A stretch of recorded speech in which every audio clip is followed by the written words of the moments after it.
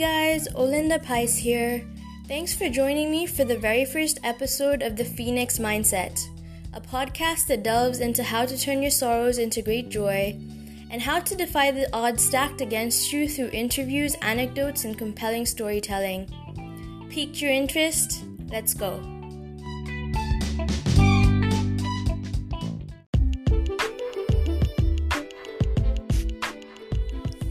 So I have to be honest, I've been wanting to start this podcast for a while now. The only thing is I couldn't identify what to talk about in my first episode, other than it somehow being in tribute to God. I firmly believe that it is critical to keep God first in every facet of life, and so I needed that to be a part of my very first episode. Then yesterday, I was scrolling through my LinkedIn feed and discovered that a person who I greatly admire had lost his eldest son in a car accident just the day before, and it moved me in a way I could not explain. I was instantly inspired to start working on my podcast and have the topic revolve around loss and pain in some way.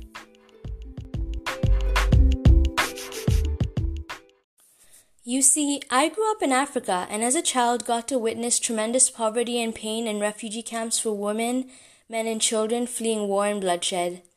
My father worked for the UN refugee program, and so on holidays we would have to pass by these camps to get to the house. Yet through all the suffering, the image I'm left with is one of starving orphan children with barely any clothes on, banging on empty pots and dancing to the rhythm of drums that only they could hear. The sheer joy and laughter that flowed from these poor troubled souls was gut-wrenchingly tragic and beautiful at the same time. For they did not know how hard life would be for them, but they didn't care because they needed very little to be overwhelmed with the joy of being alive. I mean, they didn't know where their next meal would come from. They had no parents or family around to take care of them. They barely even had any clothes to wear, and they had gone through great trauma in fleeing war. And yet, the joy they exhibited was remarkable. The reason why I'm telling you this story is because I'm reminded of them every time I'm feeling down. Because I have so much in comparison to those children.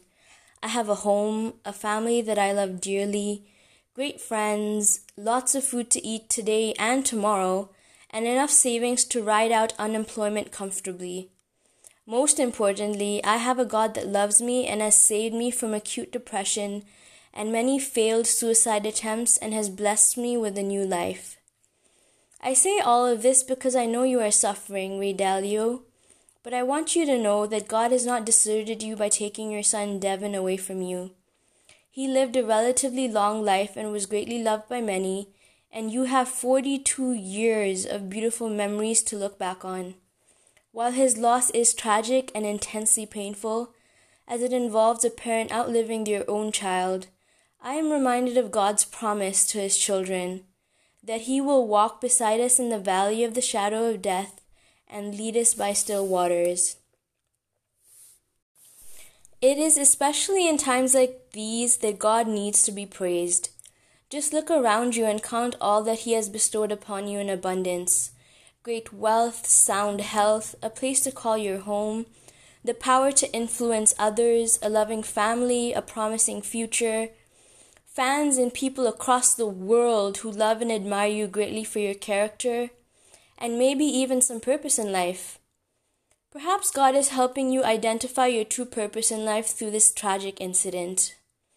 Everything in life happens for a reason, and maybe the silver lining in your son's passing is that you are now moved to spend more time thinking of your true purpose, as you now know how fleeting life can be. While I am at a point in my life where I have royally screwed up and I'm grieving the loss of a great job and legal representation to help me get Canadian PR status, I am full of joy. I think it's because I read the story of Shadrach, Meshach, and Abednego in the Bible recently and was simply amazed at how they praised God even when thrown into the fire to be burnt alive because they refused to worship King Nebuchadnezzar's statue. In the book of Daniel, it states, King Nebuchadnezzar could scarcely believe his eyes. There in the flames were 4 men walking around unharmed, one of which looked like the Son of God. He opened the furnace and ordered them to come out, and when Shadrach, Meshach, and Abednego emerged from the furnace, it was clear that the fire had had no power over the bodies of these men. Not a hair of their heads had been singed, nor were their garments altered. There was not even a smell of fire about them. All three of them took to praising God instead of praying and begging for deliverance, and God heard them and blessed them accordingly.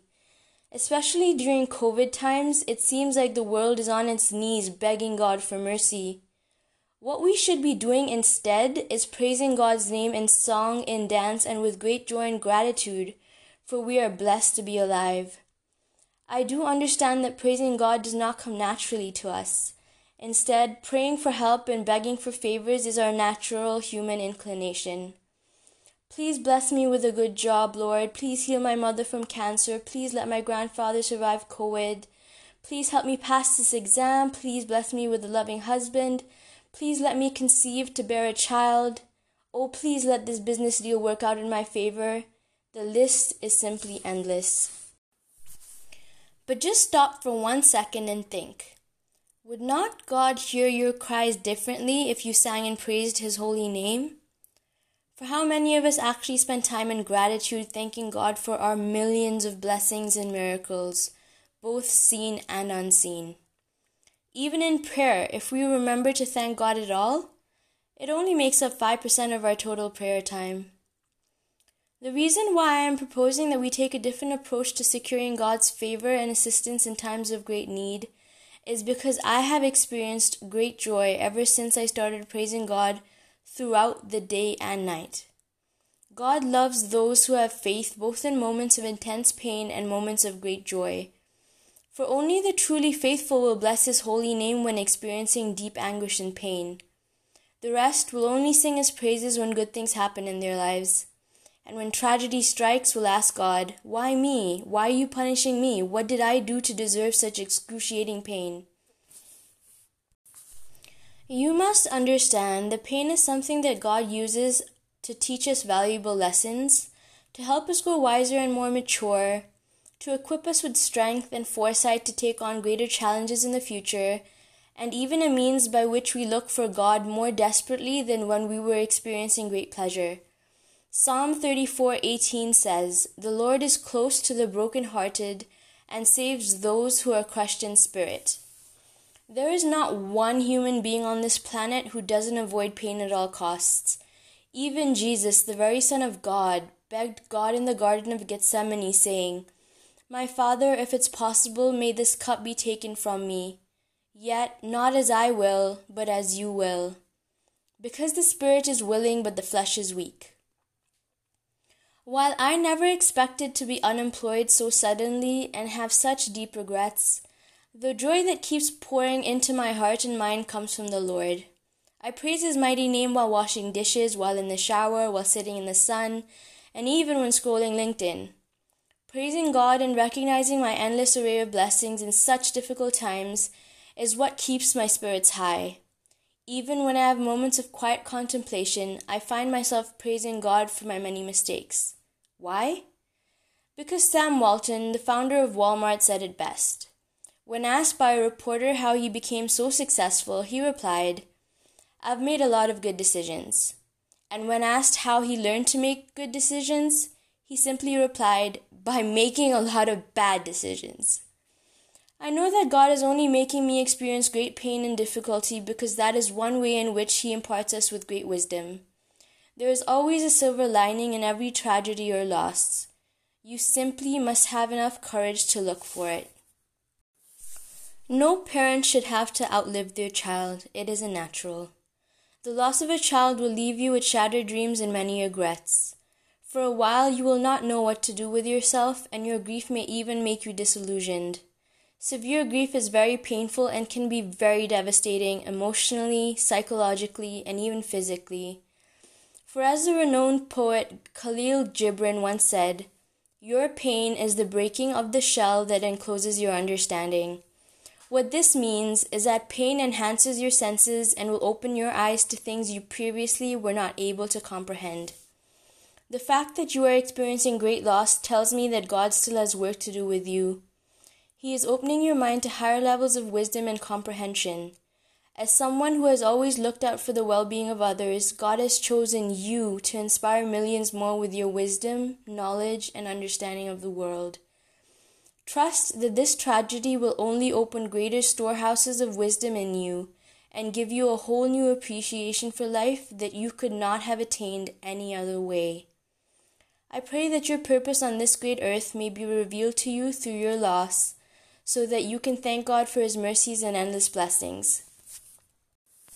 Hope and pain are both on the emotional spectrum of life. They act as reminders that you can still feel deeply while you have the privilege of being alive. As long as there is life, there is hope. Trust in God and praise His holy name at all hours of the day and night, for your joy will then be immeasurable. Loss will teach you about the most important things in life: love, God, family, and hope. Just beyond the next few months of deep grief, there lies a bright future filled with purpose and greater joy than you could have ever imagined possible. While your situation should not change your praise can certainly change your situation. From deep despair, with thanksgiving and gratitude, can arise great joy. Grief when you lose a loved one is vastly more profound because they cannot be replaced. Possessions, jobs, wealth, positions can all be replaced, but a dearly beloved life cannot be. Death comes for all of us, according to God's will. Your son would have wanted you to celebrate his spirit and life with tears of great joy and not of sadness. Praise God for the 42 glorious years that He was lent to you, and thank God for His goodness. Devon is looking down on you from heaven, hoping you will soon see the light as brightly as he sees it. I pray that God will help you taste the fullness and richness of life in flavors previously unexplored. Let this tragedy help you live life like the orphans in the refugee camp who have no food to eat, not much of a future to look forward to, and yet sing and dance with relentless joy, for they are alive. Ray, our prayers are with you and your family, and we hope that a new day will dawn for you, so that joy may come for you in ways you could not possibly comprehend. In the meantime, please praise God and stay blessed.